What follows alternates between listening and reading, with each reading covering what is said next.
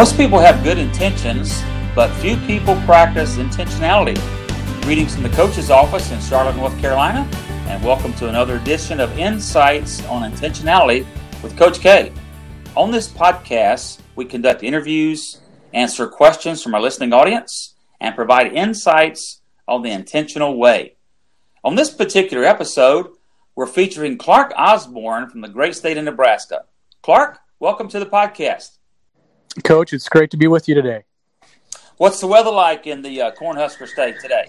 Well, we got about 6 inches of snow a little over a week ago, and it's been hard to get above freezing. So we're enjoying the Christmas season with the white Christmas this year. It looks like some Bing Crosby records are probably being played around the area, making it more official. Actually, Charlotte, which normally gets a couple inches, maybe in January, February, a little dusting once a year, is about the extent of our weather patterns as far as snow. We got 4 inches this weekend, and wow. Very, very rarely before Christmas will we ever experience something like that. So it's been a white Christmas weekend for us as well.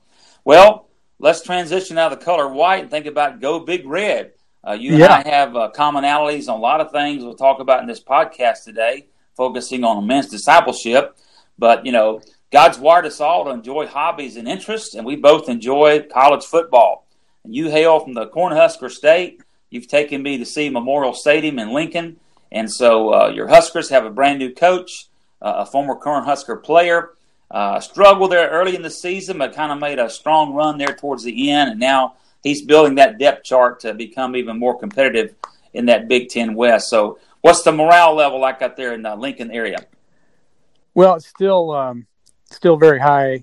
We just the whole dynamic from the spring game I was able to attend this year on through the season, everybody was still optimistic that we were on the right track, and the culture had shifted in the direction that we needed it to. And so everybody that I've talked to is pretty confident and positive that we're going to be a competitor in the Big Ten, and I personally believe we got a real shot at winning the Big Ten West next year, and it looks like our recruiting is going well, so everything's pretty optimistic at this point.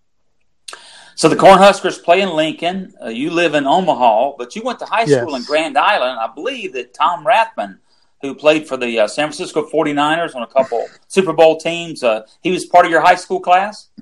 He was a year older, but he was a dominant force back in high school as well. And so we had our year we went to state, lost in the first round, but Tom obviously went on to Nebraska, and some would say is probably back in that era, the best fullback to come out of any college to play in the NFL. So he's he's Grand Island. He's a big deal back in Grand Island for sure. Well, he was certainly fundamentally sound under Coach Osborne, and I will remember on the tour in 2013 to Memorial Stadium, outside was the famous statue of the great Husker coach. And that was one of his famous quotes. Tell us about growing up in Nebraska. Obviously, the loyalties towards the Big Red. I'm sure started out young in your life, but give us a little history about your fan interest in the Cornhuskers. Yeah, well, I was born in '64, so Bob Devaney, who was the coach prior to Tom Osborne, had kind of built a fairly solid foundation, and of course won the national championships in, I believe, 70-71. And so I was, as early as I can remember, we'd be gathered around the TV in the living room watching the Orange Bowl, and so it just kind of, it was a big deal. And our population for the entire state's only 1.5 million people, and we don't have a pro team, and our basketball team has been, off and on over the years. So one consistent thing we had was everybody could rally around the Cornhusker football team, and it's a big deal. So some would say too big of a deal. But between Coach Devaney and Coach Osborne, I believe you won 5 national championships. Yes, that's right. Yep. When Nebraska came through the ACC and played Wake Forest about 10 years ago, I had a chance to go to Winston-Salem with one of your high school classmates and experienced that game together. And I well remember the large 18-wheeler, and it had those 5 national championship trophies proudly on the side of that roving media highlights of what the obviously football legacy might be. There was a little team from South Carolina on January the 1st, 1982 that kept another championship trophy from coming to Lincoln, but we'll talk about that for another day. And, don't bring that up. Appreciate the Clemson Tigers, pulling off the big upset there in that particular season to keep their 12-0 record intact. And we need to have a couple things to happen. Back in that era of the polls, you just couldn't win it on the field. You had to also hope for others to help you. And Tony Dorsett in Pittsburgh pulled off a big upset in the Sugar Bowl over Herschel Walker's team from Georgia. And the Rose Bowl also sprung an upset. We were ranked number 4 going into the game. And so all the sports writers and coaches felt like that our 22-15 win was impressive enough that they gave us, Dabo Swinney would say, little old Clemson, the national championship. And, of course, he would go back in 2016 with Deshaun Watson and be able to accomplish that as well. So we've only had 2 national championships. Looking to play for another one this year as we taped this podcast. This is the month of December. The Final Four has been set. So what do your brackets look like? What are you thinking going into these 2 semifinal games?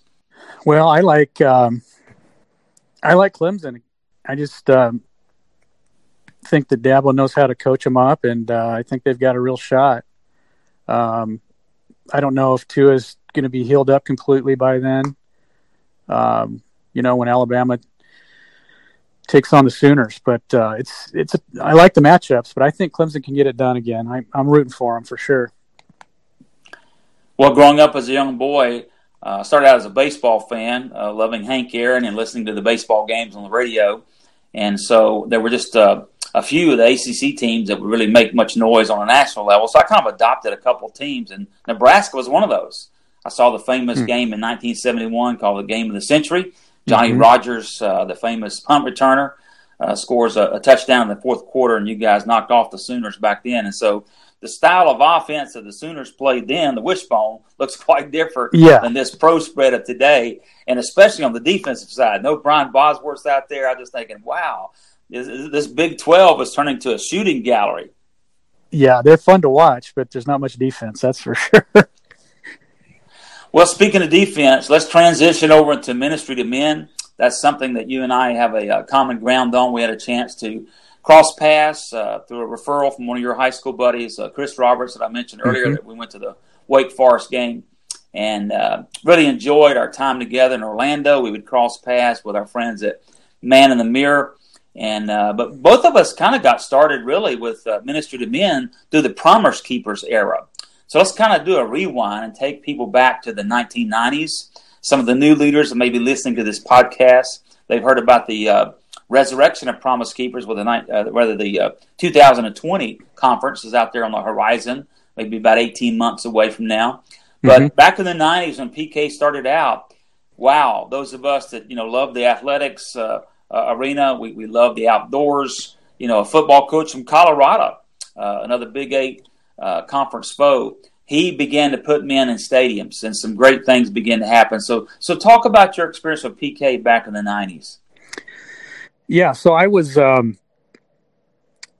to a smaller church at the time, a couple hundred folks, and the pastor invited some of us men to get together and meet for a Bible study over the noon hours. And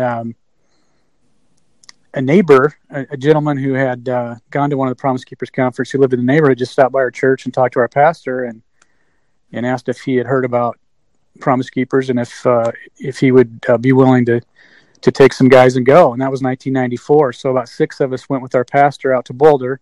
And that was the first year where I think they expanded to 4 or 6 possible stadium events. And so I was 30 years old at the time. And I was married with 3, young children, my daughter and 2 sons, and it was just really impactful in my life at the time. I had kind of been been struggling as a man, and as a husband, as a father. And I just heard that message of what it looks like, and really was just called to a higher standard and just challenged as a man, and just really just got on fire, just to come back. And I just remember thinking to myself, I can't be the only husband and father and man who is struggling, and there's got to be other guys that are in similar situation. I want to come back to my community and get involved in some way. And they had a meeting at that time. They had a meeting for men that were interested in becoming, I believe they called them point men or key men and ambassadors for the communities. And I went to that and came back and found out there was a local group that had already been established, and just kind of got plugged in and as a volunteer, and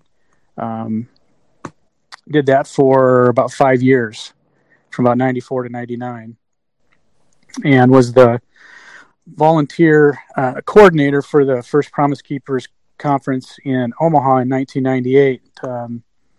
Every year Promise Keepers had a theme, and that year the theme was Open the Gates in 98. And so this was a particular an arena here in Omaha, about a 10,000 seat arena that we filled up, and God filled up, I should say. And it was just an incredible experience to be a part of, both good and bad. But it was my wife got involved and had some neat experiences through that time in 1998, and just really, God uses the most unlikely people at times to do some incredible things. And through Coach Mack and Dave Wardell and some of the others, that Dan Erickson early on, and some of the others that were involved in that, was just an incredible move of the Holy Spirit, culminating, which you and I both talked about as well, in 1997 at Stand in the Gap in Washington, D.C., and just really had an incredible personal experience in the midst of a 1.2 million or whatever the final number was, around that number. God just ministered to me personally, and several occasions, and just felt his presence, and just a real meaningful experience there as well. That I've heard someone say that God used Promise Keepers as this oak tree that just full of fruit, acorns that just were planted, and some of those seeds sprouted in different times. Some are still lying dormant, but God has used many men, and many of the regional ministries and men that are involved in men's discipleship today were impacted by Promise Keepers throughout the 90s and early 2000s. A friend of mine in Winter Haven, Florida, where I was living at the time, had invited me to go to Boulder, Colorado. And one of my regrets in life was not to go to one of those original meetings there at the Colorado Buff Stadium. And then when they started going national, as you mentioned previously, in 1995 was my first conference in the St. Petersburg area. The Thunderdome was called back then, where the Tampa Bay Rays play Major League Baseball even today. And 50,000 guys joined. And just what a fantastic experience. And so our friends at Man in the Mirror say frequently, give a man what he needs in the context of what he wants. Mm-hmm. Well, that's not just for how we're going to reach and disciple them, but I would say venue is crucial. And so to go to an athletic arena, again, there were football stadiums initially, then some basketball arenas, like you mentioned in Omaha. Mm-hmm. Those were just unique environments where guys felt very, very comfortable. I remember guys going to the concession stands and bringing popcorns and Cokes in to listen to, some of the classic speakers like Tony Evans and Joe White and others. It was like, wow, this is just the man code was all over. So really, God raised up Promise Keepers for such a time as this. And I really believe that, a lot of us were sitting in those stadiums and or arenas, and we were looking for a game plan to put into place for those next 51 weeks of the year. And while that was being championed at the PK platform level, it didn't always get back to the regional level. And that's a second connection point for you and I. You were intentional to be involved with Promise Keepers. A friend of mine was intentional to invite me to go to Boulder. That planted the seed for me to then later on go to Tampa in 95. But both of us began to think about, hey, we've got to ratchet up the intentionality when we take these guys back who are in our vans or in our buses at these gatherings. We've got to move beyond the event and to capture the vision. And so you had a regional interest. You talked about hosting several conferences in Omaha, but talk about that regional aspect and how crucial that is even to today. Obviously, we'll talk later on about your current ministry post, but back in the 90s, as you were watching this movement of God in the lives of men, what was God revealing to you about sustainability and that whole regional focus? Well, back in the early mid-90s, there were a couple resources out there. Measure of a Man and Howard Hendricks had done some area written some material for men and back in that time frame, but it was there wasn't a lot there. So Promise Keepers would encourage us as men to get into small groups. Then the Key Man and Ambassador training that they developed again were to help the local church understand why it's to disciple men and specifically, and kind of take a different approach than they had been taking, and getting men into small groups where they could connect relationally and really get into life, do life on life together. And that was a challenge initially for me personally. I led a couple small groups in my own church, and man, it was just a lot of stuff that men deal with started coming to the surface. And I think a lot of pastors and a lot of churches weren't prepared for that. And, so it was just on a regional level, being an ambassador and going to and offering trainings for churches and men's leaders to come to talk about those issues was really an eye-opening for me, as well as the churches we were trying to reach in the region. I remember one of our earliest conversations, we were having a chance to build a unique bond that exists until today. But back in those early discussions of 2013, you were kind of walking me through these journey groups, I believe that were called, that you were part of. But you made a memorable quote that I have in my notes where you said, when guys would get together, you'd basically open up the manhole cover, and right. There was a lot of stuff in every man's life that he had to, be accountable for and long to not to see behavioral modification, but for God to transform our hearts and to move forward as a husband, as a man, as a father, all these particular aspects. Talk about that manhole cover concept and what you saw when guys began to really get real with each other in those journey groups. Well, it's interesting. I know you're familiar with Robert Lewis and Men's Fraternity and the ministry that that's been so impactful in men's lives over the last, probably 25 years now. I remember going through the classic version, session 1 of Men's Fraternity, and that's one of the analogies that Robert Lewis used is that I really, really connected with. I think it's a great visual for men, and one of the things they talk about is you got to open up that manhole cover and look at what's down there, and basically look at the past, where you've been, and unpack that suitcase and take a look at it. You don't stay there, but it's important to look at it, because in order for us to move forward as men, we need to understand how the past, some of our experiences, kind of the way God wired us, and even our upbringing and our relationship with our own father and mother, how that's impacted us as men. And most men aren't even aware of the significance of doing that. And so, in fact, right now, we're going through Men's Fraternity. I'm going back through that same course again with about 120 men at the church I'm attending now on Thursday mornings at 6:30 or 6 o'clock actually.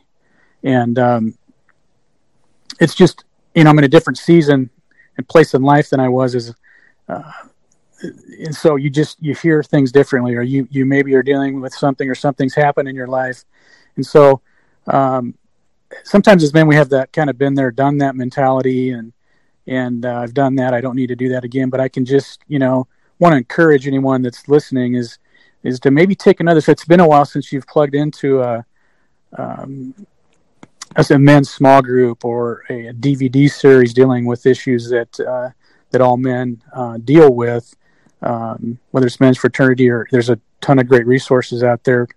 But it really helps us as men to kind of understand who God created us to be, why we need to, again, look at the past, but only so we can move forward into the future and be the men that God created us to be and kind of has called us to be as man husbands and fathers and grandfathers. So it's just been powerful to see men experience that. And then because of our story, each man has a unique story, to be able to share those and to let men kind of, maybe share things and talk about their story in a way that they've not been able, given that opportunity to even talk about or think that anybody would even care, to get them in a safe, place where they know it's confidential, what's said here stays here, and they can open up and really talk about some of the things that we think as men are unique to us.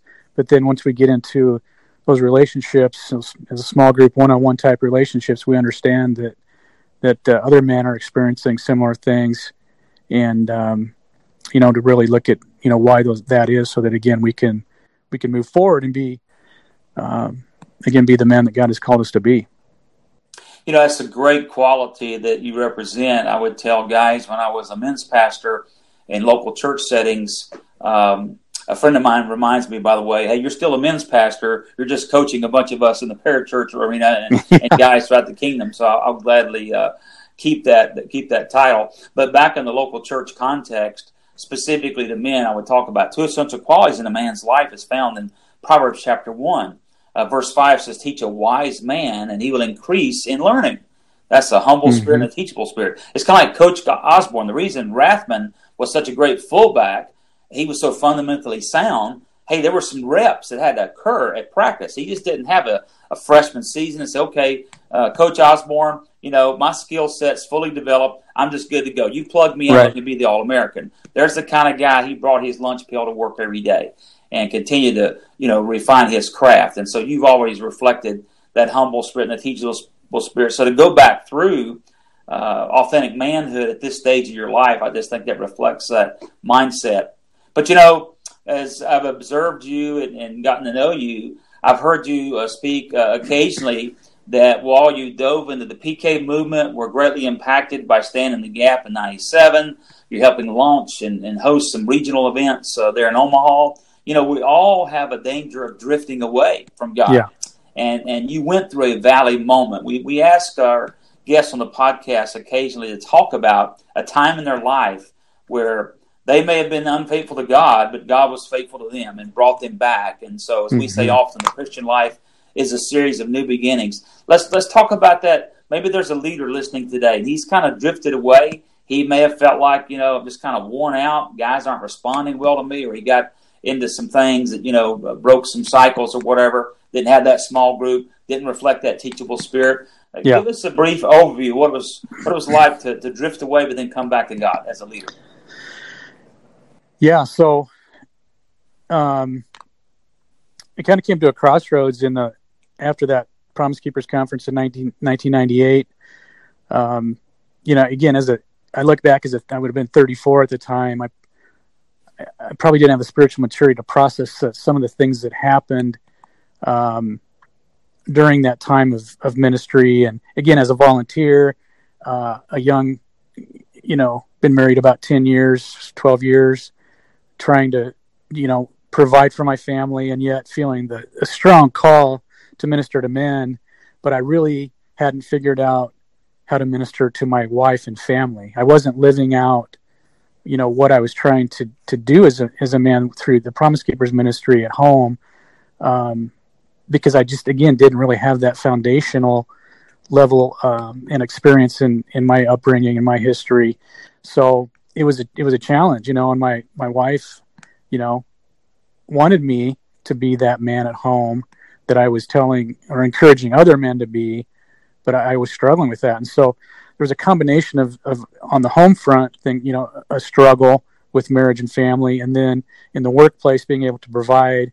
I had attended a Bible college at the same time and was kind of heading down a ministry track, and then just kind of came to a crossroads where there was an opportunity in the corporate world that was, would take the pressure off financially, and I knew would make my wife happy, and or do I stay on the ministry track, which would continue at that point to be difficult. And I chose just the way that it ended up. Chose to get back into the corporate world, and for any of you men that are listening, know what the corporate world's like, working in an IT area with deadlines and constant on call and available. You need to be available for different things, and you just kind of get in the routine, and you just kind of get lulled into this pattern of get up, go to work, come home, and just do the next thing. And I think so many guys just they just lose their edge. They just we just get dulled to the daily routines, and that happened to me. And over a period of time, some other things had happened in my family. My kids at that point were probably middle school age or entering high school age, and it was just kind of the grind, And so I personally had friends, solid Christian brothers, and I would have my Christian, face that I would put on when I needed to, and then I would have my work face, and then I would maybe go out with work people, and socialize at a local bar or whatever, and would have, would drink, to fit in and feel a part of that crew. And so I was this kind of double-minded man that James talks about, and just kind of entered that lukewarm, Christian, and we were going to church off and on, but we weren't really plugged in at that time. The church that we'd been going to went through a split, and it was just difficult to get reconnected and plugged in. And so a lot of these factors resulted in me really just getting further and further away from God. And it was over a period of about 9 years. So it wasn't something that happened overnight, which we've all heard the analogy of if you put a frog in a pot of boiling water, or in a pot of water, and then gradually turn the heat up, before you know it, you're done dealing. And that's kind of what happened to me, which culminated in end of July of 2008. I just got to the point where I lost hope. And, even as a man who had gone through all the training and had been, so connected, and here I was disconnected and lonely and frustrated, and my marriage was suffering. I was drinking more, and it had become a problem in my life and my relationships and with my wife and family, and it was just a problem. And I was just trying to find peace. I was trying to escape, according to the world's way of doing things versus God's way of doing things. And there's a number of things that happened, in my family, that just a lot of difficult things happened during that time that also contributed to that. But I remember reaching out to some of the same guys that I had connected with 10 years earlier and had been meeting with regularly. And I said, guys, would you have time to meet? So even in my darkest time, God was, urging me and prompting me to reach out.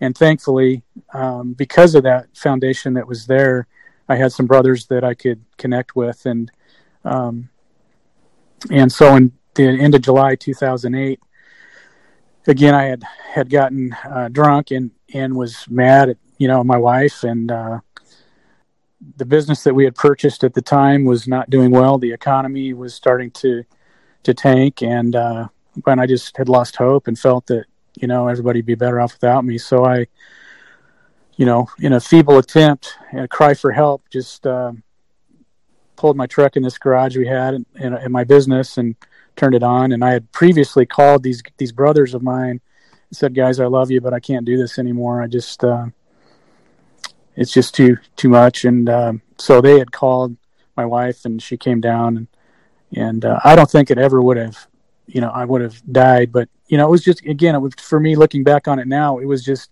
how can a man get to the point where he loses hope to that point, knowing what you know? And so where none of us are immune to depression or despair or hopelessness if we aren't engaged and continue to stay connected. And so that's what I really encourage men, to do. And I know Pat Morley, the founder of Man in the Mirror, met with thousands of men over the years. And I remember him saying, or reading in a book that he had written, he asked 2 questions, to men when he meets with them. He said, are you spending consistent time in the Word with God, and are you involved in at least a consistent relationship with at least one other man in your life? And those 2 key components are necessary in a man's life to be able to continue to grow and move forward and be again the man that God has called us to be. And so I lived that out. I experienced that life of a few years without that, and where we can get off track. And so by God's grace, about a week later, actually on my anniversary, August 2nd in 2008, I had invited my wife out to dinner, and she agreed to go, but we didn't say hardly a word or two. And I just remember coming home and for the first time thought about separating and looking for apartments. And I was on the computer looking for apartments in the area, and I just didn't know what to do. Again, I was lost and just felt a sense of hopelessness.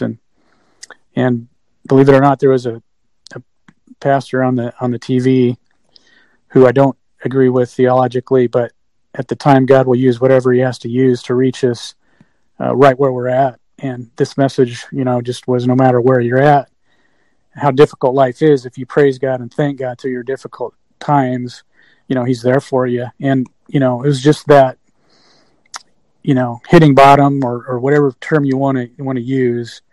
But it's just a step of repentance, and through the Holy Spirit, it was like an instant shot of hope that happened, and I'm just in tears and just broken. And that those 2 steps of turning around and repenting and turning back towards God happened that night. And I looked at my wife and told her it was going to be okay, and she kind of looked at me like, yeah, whatever. She's heard that before, and yet God did. He over a period of 2 years, I reached out to some of the same men and same brothers that I had been connected with in ministry, 10 years, 12 years before, and I just told them my story, and told them what God did, and told them that I needed to get plugged back in and needed help, and that began the restoration process. And then was asked to consider getting plugged back into regional ministry back in 2010, and it just took me. I was kind of in shock, because I said, how could God use me again? How could God use a man that's basically turned away and got so far away? How could He use me again? And it reminds me of Sage Faith. Hearing your story, and I really appreciate your honesty and transparency, you listeners of this podcast today. It's important. Man can't give away what he hasn't experienced himself.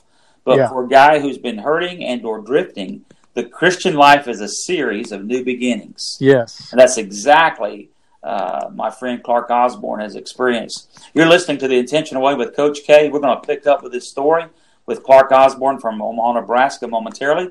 But we're just so grateful that the Christian life is a series of new beginnings for you as well. And so maybe today you're looking for that time to make a spiritual comeback. You're longing to know, can God even touch your life and use you again? Yes, retain that hope that's there. God certainly wants to meet you at your point of need.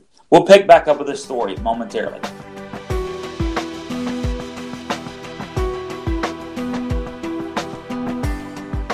Welcome back to the podcast, The Intentional Way with Coach K. My special guest today, Clark Osborne. We've been talking about a chapter in his life where he drifted away from God as a man, though he was heavily involved in one of the greatest movements that we've seen in the modern era. It shows that all of us are vulnerable to attacks of the evil one. Well, about 5 years later, after that spiritual comeback, I began to cross paths with guys like Clark Osborne, and was certainly appreciative to see him in 2013 in Orlando, Florida. And we had a chance to go out to Nebraska in 2014 and speak at Iron Sharpens Iron. We were talking about Promise Keepers earlier. Brian Doyle, who is one of those regional directors for Promise Keepers, he and Chuck Stecker and many others that are still involved in men's discipleship, they also had their roots in the PK movement. And so Brian has started these one-day equipping conferences, and Clark was one of the guys that were hosting those, much like he did the regional gatherings for Promise Keepers. It was our privilege to travel out and be a keynote speaker. Gene Getz. Wow, Clark, man, you really set the table for us. That'd be like me as a high school coach coming alongside a coaching clinic with Tom Osborne. The intimidation factor was so strong, but I well remember Gene Getz was so gracious, and it was an honor and a privilege to share that platform on that particular day in 2014. You've obviously been involved with multiple years with ISI. Let's transition now into that comeback brought you into that leadership role once again. You were going through a transition from one regional ministry to the next in 2014. So we were able to step in your foxhole while we were out there. In fact, that's one of my favorite memories of that trip, was not just getting a chance to speak alongside Gene Getz, one of my heroes of the faith, the author of A Measure of a Man, but also to go out to a Mexican restaurant on that Saturday evening after the conference and really kind of do a drill down of what the next step was for you.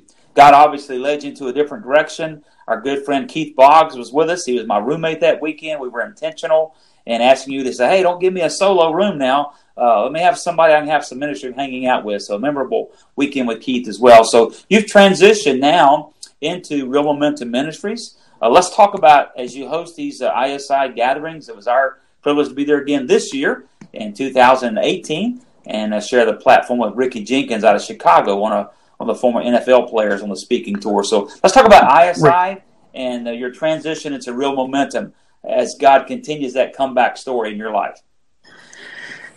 Yeah, so again, after a couple years of just kind of retraining, using the analogy we talked about earlier, just getting back in the spiritual gym, so to speak, and just getting back involved and plugging in. God led me back into the regional ministry arena, and as a volunteer initially, but was challenged to consider full-time ministry, vocational ministry, and that transition happened in November of 2011. And then, as you said, we transitioned from one regional ministry. It was kind of uncertain as to where God was leading, and just kind of a difficult time. And I remember one man just saying, just press into God and get into his word, and just really challenged me to really seek God. And had met Keith Boggs at a Iron Sharpens Iron national meeting in 2013, August of 2013.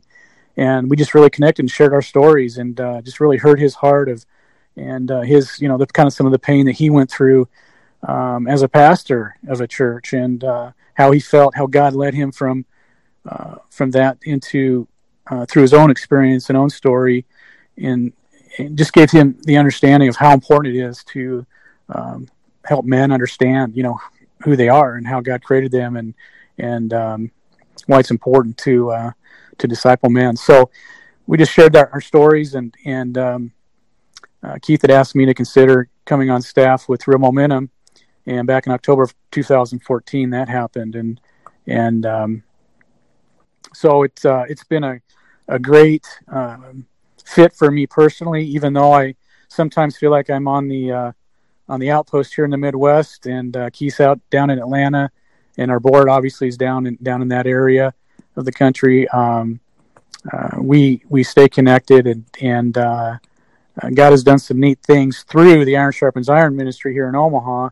Keith has come up with several times, even several of our board members and men rented an RV and drove up from Atlanta, Georgia, for the following year conference in 2015. And it's just really an indication of the support and encouragement and how important it is in ministry to have that a team of men behind you and praying for you and believing in you and supporting you and encouraging you as a man and as a leader. So just really have felt that throughout my time with Real Momentum, and just really appreciate Keith and his leadership and just his heart. He's just, again, a humble man who just wants to honor God in everything he does, and specifically that's reaching men. Well, you and I have an affinity for college football, and Keith does as well with his Georgia Bulldogs. Yeah. You guys have a unique commonality with the love of the outdoors, and that's obviously big in the Midwest. You just got finished having a recent ministry trip. So talk about that arm of Real Momentum and some things you guys do, as our friends at Man in the Mirror have said, give a man what he needs in the context of what he wants. And you guys you're very intentional in utilizing the outdoors. Tell our listeners about that. Yeah, well, it's just a neat story. I mean, I remember, back in my 20s, I've been an outdoorsman. My dad, took me deer hunting when I was 10 and grew up kind of with the outdoors and fishing and hunting and shooting sports and different things. And so I remember saying, God, man, if I could find a way to combine ministry with the outdoors in some way, that would just be incredible. And of course, here, almost 30 years later, Keith is telling me about this pastor in Kentucky that had this vision to minister to pastors through the outdoors. And so Dennis Wilder is on staff with Real Momentum as well, and he coordinates the Pastors in the Outdoors ministry as an initiative through Real Momentum. And that's finishing our third year, entering our fourth year of that ministry. And so I just thought, wow, that's incredible, that God had brought this about from, through Keith and then from a brother in Kentucky. And so we just started talking about it. Well, what could we do here in the Midwest? And through a niece and nephew who lived on a 15,000 acre ranch in north central Nebraska, he had reached out to me prior to this. Even God had been, ahead of us the whole time and just opening these doors with his perfect timing. And it just so happened that we were able to get access to that beautiful ranch, and have been able to take 4 pastors the last 3 years on a rifle deer hunt. And then God also has opened some doors in South Dakota through a friend of mine and ministry supporter to do a pheasant hunt in South Dakota. And so there's several hunts throughout the year, almost every month of the year, that a pastor could take part in. There's also fishing trips. They do a deep sea fishing trip out of Destin, Florida. There's a bass fishing trip in Lake Okeechobee, and just different experiences and opportunities. And again, this is something that these particular pastors, and in fact, these retreats are for senior pastors, because there's a unique calling and pressure and load that a senior pastor carries, and just to see the interaction and the connection that takes place in those 3 to 4 days has been amazing. And there's just testimony after testimony of how God has used this retreat, this Pastors in the Outdoors retreat, throughout the year. When things are tough, they recall the time watching the sunrise and just being in God's creation that just refueled them and recharged them. And again, just the relationships that we still stay in touch with. And a couple of the pastors came back a second time. Some of their men had sponsored them to come back and take part in it again, because they saw the value in taking that time, which is difficult to do as a senior pastor, but just the value of just being able to recharge and reconnect with God through the outdoors. I remember in 2014 when we came to Omaha to be a speaker at the Iron Sharpens Iron Conference with Gene Getz. We've already mentioned that to our listeners, that one of the seminar speakers that had an outdoorsman ministry, and you were very struck by his analogy, if I remember the story correctly, about barbed wire and animals and how that really applied to how men are trapped. You remember that particular story? Can you share that with our listeners? Yeah, there's a gentleman by the name of Terry Baxter who had been a pastor and now has a ministry called Global Compassion Network. I believe it's out of Iowa. And Terry's he's an outdoorsman, has spoken at an outdoor retreat, sportsman's retreat that's in Iowa every year at the end of March. But Terry shot a deer with his bow, archery buck, and it had got its antlers wrapped in this barbed wire fence at some point and could not, was just stuck and just was thrashing around, and this barbed wire had gotten wrapped around in the horns. And it was a lot of, I don't know how many feet eventually got wrapped up, and he was able to break free at some point.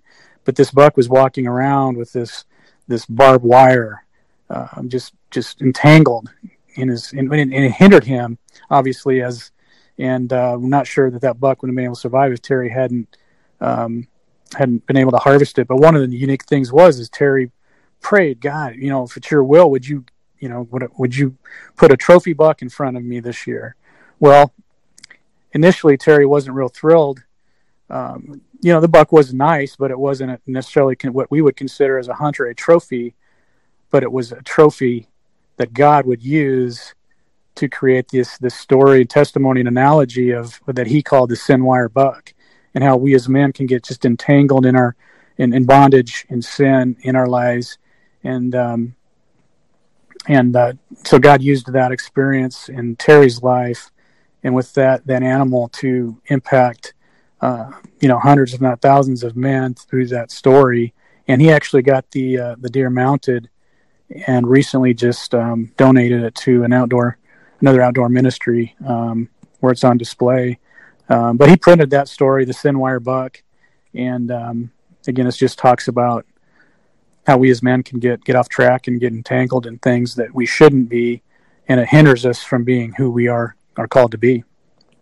Men are visual learners, and we use a lot of athletic illustrations because of our coaching background. Yeah. I like to bring in military parallels. This is the 75th anniversary of D-Day in 2019, yeah. So really the theme of our involvement with the Intentional Way on our speaking tour will be advancing the battle. And looking forward to being at Iron Sharpens Iron in Chattanooga in March. And but I was struck by that story. Not being an outdoorsman, that wasn't part of my DNA, but I really could relate to. I could tell how it impacted you personally as you told me this story. Yeah. And then to be there in 2014. Well, one of the highlights of this past year was to be in Omaha, Nebraska, suburb of Bellevue, actually, and to join Ricky Jenkins, a former NFL player. Give a recap of that day and how it impacted men. And then also, what has God been doing since then? What have been some ripple effects? What are some God stories that are coming out of that effort in March? Yeah, well, Ray McElroy played with the Chicago Bears and had been a chaplain and still is really engaged in the Chicago area. I obviously knew you and had a relationship with you, but Ray came in and was the other keynote speaker. And we just I remember specifically just on a personal level, just connecting with you and Ray beforehand and just being able to pray together. And one thing that I'll just say at a high level is prayer is so key in every aspect of our lives, but specifically when you're in men's ministry to men and men's discipleship and in ministry is just not only yourself to have a quality prayer life, but just to invite others to join you in praying and praying for your ministry and for your family. And so because of that, I believe that God has just really uniquely blessed each year. Now, this will be the 12th year here in Omaha that we've had the Iron Sharpens Iron Conference, and I've been involved in the last 7 or so directly. And there's so many stories that I don't hear about. There are stories that I know that how God has used, the Iron Sharpens Iron conferences and just the individual seminars and things. And I hear, stories here and there. But I think this year is just really what God is doing in our city. We'd been meeting with a group of men and praying specifically for God to move in our city and what can we do to expand and to help provide opportunities for men's discipleship. And specifically, we believe, as Robert Lewis believes, that the church is still uniquely positioned in our culture for a man-building revolution, and how important it is, and how much we need that.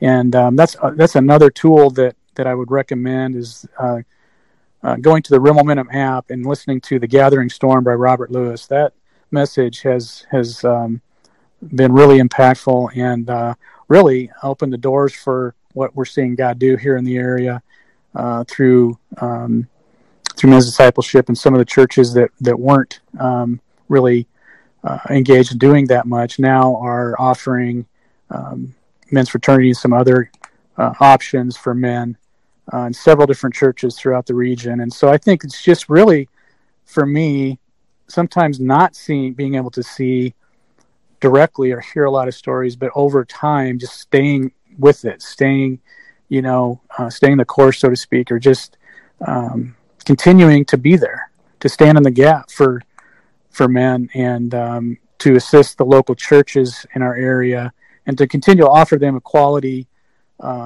event that will provide them with resources that they may or may not hear on a Sunday morning. It's really more of an equipping and training conference rather than an exhortative conference, even though that's a part of it. That's what I see over the last 7 years, is just building on each year, strengthening churches and men's leaders through being able to offer the opportunity to hear from men like yourself and others that come to town and just really care about men and just really speak from the heart and share. You all share your lives with them and share stories and expertise. And I consider Coach, your knowledge and expertise is one of the top men's discipleship leaders in the nation. And so that's why we've had you back in Omaha, and why we continue to want to have you back in the future, and would encourage anyone that's listening to invite you to come to their area, their region, and hear what you have to say about how to effectively reach and disciple men.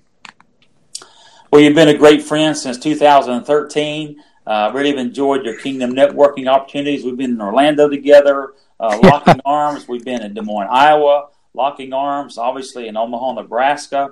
We're not at the same time in Atlanta, Georgia with our friend Keith Boggs, but we do have the connection there. But I've always valued that greatly and appreciated you getting to know people that I introduced to you, and then vice versa, because it's got to be about the kingdom of God. We've got to be Christocentric, as someone has said, not just churchocentric, as far as looking at our own campus and what's transpiring there. That makes it a very small world. But God's vision is for us to lock these arms. And I would say the same thing. I had a chance to meet some of those leaders that had a heart to reach your city.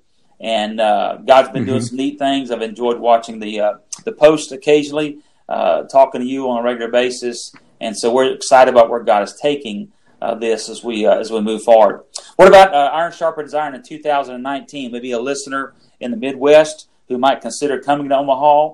Let us know about the dates. And I believe Keith's going to be coming this year to speak, one of the keynotes. Yes, Saturday, March 2nd. And again, the model for the Iron Sharpens Iron Conference, it's a one-day conference from 8:30 to 4:55. And again, that's intentional so that we want to honor a man's time and help him maximize the time that he does spend with us. And so there's a morning keynote and an afternoon keynote speaker. And so this year we've got Kelvin Cochran, who was the fire chief in Atlanta, Georgia, that had lost his job because he was proclaiming the gospel and had written a book and got fired from the city of Atlanta. And then recently just was able to go through the legal process and get things worked out. And so he is on he's on this, has spoken in many different communities around the country, just talking about why it's important to continue to stand up and proclaim Jesus in the community and in the marketplace. And we should not be silenced as believers. We should still be able to even more now than ever talk about our own personal faith. And so I'm excited to hear more of his story and have him interact with the men. And then of course Keith has just been engaged in the battle for men's souls now for the last 6 years or so. And then with his background as a pastor, he has a unique perspective as well to share with the men, and just really has a heart and and just a passion to help men win in their relationship with God, our families, and our communities, and our churches. So we're excited to have those two keynote speakers, and then we have several other seminars presenters coming in from around the country. And that's also what's unique about Iron Sharpens Iron, is you can have a regional or local ministry, but bring in national speakers that have specific ministries that help men in specific areas. That I think of Herb Reese, who's coming in, a New Commandment Ministries, that has a ministry and encourages churches to develop a ministry to single moms and widows. And it's just a unique thing that he's going to be speaking about. And Proven Men is another ministry that deals with sexual purity. They'll be coming in, and just several others. Every Man a Warrior will be represented again. They have a great discipling material and approach.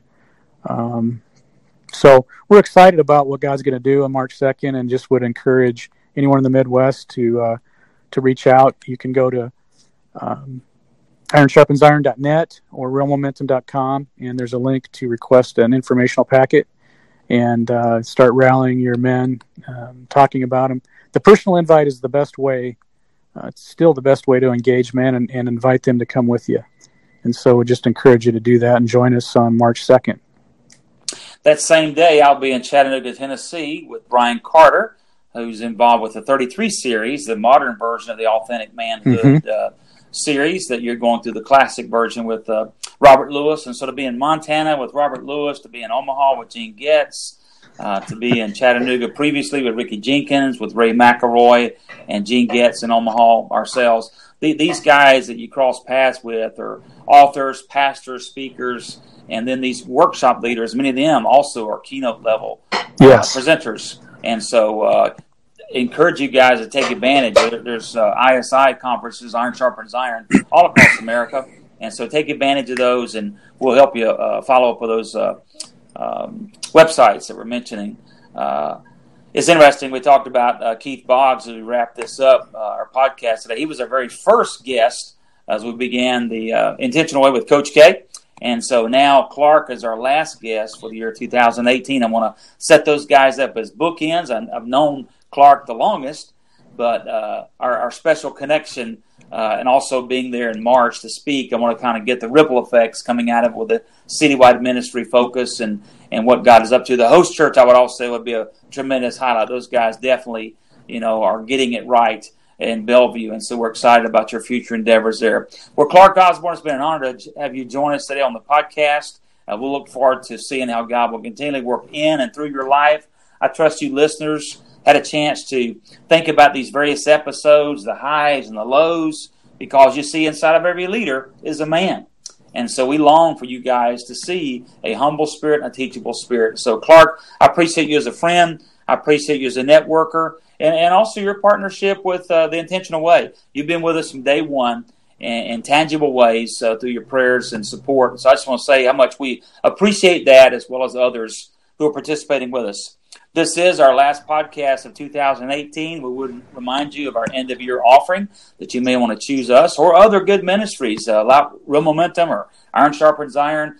God needs all of us locking arms in this battle for men's souls. Well, thanks again for joining us for another edition of Insights on Intentionality. We'll look forward to the new year and new guests, and we're providing other occasions of sharing additional insights. Be reminded of Ephesians 5:16. Make the most of every opportunity. And remember this, most people have good intentions, but few people practice intentionality. This is Coach K. We'll look forward to joining you next time on The Intentional Way with Coach K.